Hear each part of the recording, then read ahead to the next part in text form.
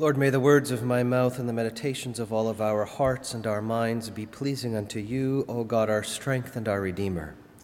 Amen. I invite you to be seated this morning.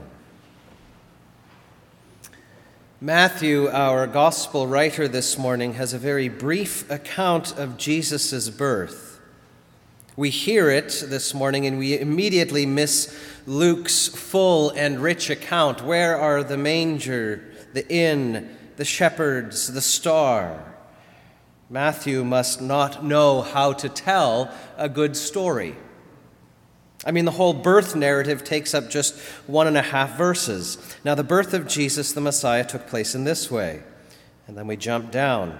Joseph had no marital relations with her until she had borne a son and named him Jesus. That's it.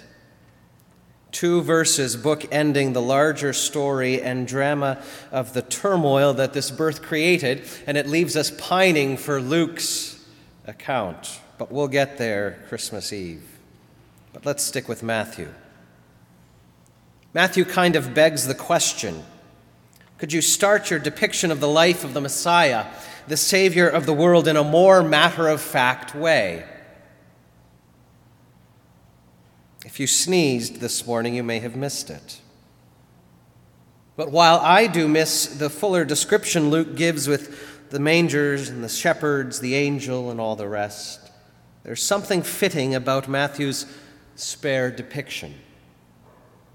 Because truth be told this morning, most people did miss it. The local news team didn't follow Mary's pregnancy. There were no camera crews or gaggle of first-century reporters awaiting the birth.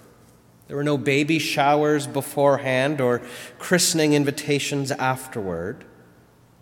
From all we can tell from Matthew's story, just about no one noticed.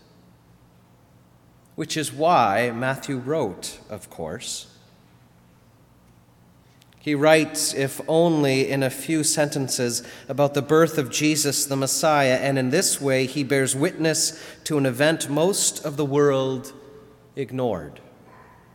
Except it wasn't as if the world actively ignored anything, because it was just a birth, like millions of others, which is, once again, the point. Jesus came as one of us. Jesus was born like we are, lived as we lived, loved and laughed, and suffered as we do, and died as we will die. And yet on the third day, God raised him from the dead that we might no longer live in fear of death. But I'm getting ahead of the story. It's Advent. For now, we should wait. Content with Matthew's spare story, his odd version of the incarnation, for Matthew paints a picture of the utter normalcy of the Holy Family, which means, of course, he tells us about the complexity, the confusion, and the frailty that attend this family, just like every other family. What is exceptional is that God works through this family to save, to draw near to us in love, in grace, and in salvation. But if we read more closely, Matthew is telling us a wonderful story. Allow me to toot Matthew's horn over Luke's this morning. Matthew begins his gospel with a long genealogy. If you go back to the first chapter and you open it up, you'll read 17 begats. So-and-so begat so-and-so, and so-and-so begat so-and-so, all the way back to Father Abraham. But there's something strange about Matthew's genealogy, and it differs from Luke's story. Matthew's genealogy of Jesus, it names 5 women in the genealogy: Tamar, Rahab, Ruth, Bathsheba, and Mary. Each of these women that link Jesus to the long-awaited Messiah from David's line, each of these women acted boldly. and they acted against convention in order to bring about some kind of grace, some kind of justice, some kind of mercy. But each of these women on the surface looked as if they were on the very edge of social convention. These women were the ones in the story that would have been judged by the Pharisees and the scribes, by the morally righteous in church on Sundays, as unrighteous, because they had scandal written all over them. And yet it was their actions that maintained the royal lineage of Jesus leading to Mary. Tamar, whose husband died, was denied the protection of marriage, and so she tricked her father-in-law into giving her children, one of whom was Perez, an ancestor of King David. Rahab is named in the genealogy. Rahab was a prostitute. She was the mother of Boaz, an ancestor of King David. Ruth, she's named in the genealogy. She's not even a member of the house of Israel. She's a Gentile. But if you remember, she laid at the feet of Boaz, and so she became the mother of Obed, an ancestor of King David. Bathsheba was taken from her husband Uriah by King David, and she became the mother of King Solomon, the next king in David's lineage. And that brings us to Mary, pregnant when she shouldn't be, appearing to be unrighteous by conventional standards, and yet here she is as the axis on which the story spins. Surely there are more fitting ways for God to work, ways more acceptable to our self-righteous moral palates.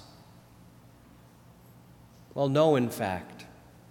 Matthew wants us to know that this is the most fitting way for God to act. Matthew is a crafty storyteller. He is training us to see the world differently.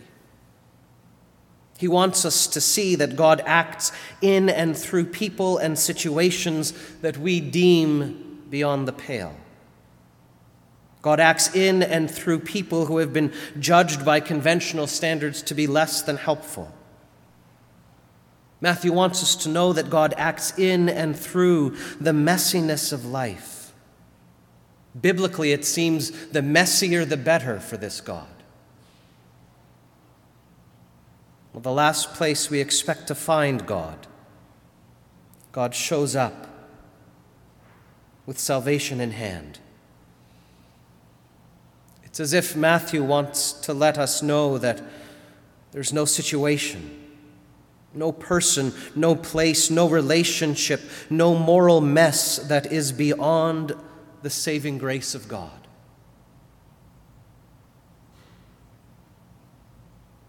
Matthew, in this birth narrative, thinks that God, in fact, works through those who know the edges of life, precisely because they aren't under the illusion that they have things held together. Matthew thinks that God takes up residence with those who would rather risk the judgment and scorn of proper people, rather than risk missing the justice, love, and mercy of God. And of course, Matthew is right. God does. God does take up residence with us in the embarrassment and humility of the scandal of a first-century unwed pregnant Mary. Surely there were more fitting ways for God to come to us. Again, Matthew wants us to know that this is the most fitting way for God to act. St. Augustine called it the humility of God. In blood and pain, God enters our common messy life.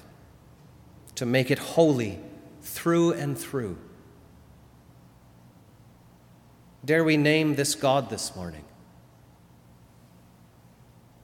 Dare we name this God with Matthew as Emmanuel, God actually with us? This great storyteller wants us to know that in the confusions and complexities of human life, from top to bottom, God is with us. And the miracle of the story is that we too are named in it as the descendants of Abraham. You and I, by virtue of our baptisms, we are named as those confronted by the grace of God in the middle of the complexities of who we are. We are named as loved by this God who is with us. This God has come in Jesus, not just from Mary, but for her, and for you too, so that his love and grace might work through you as well.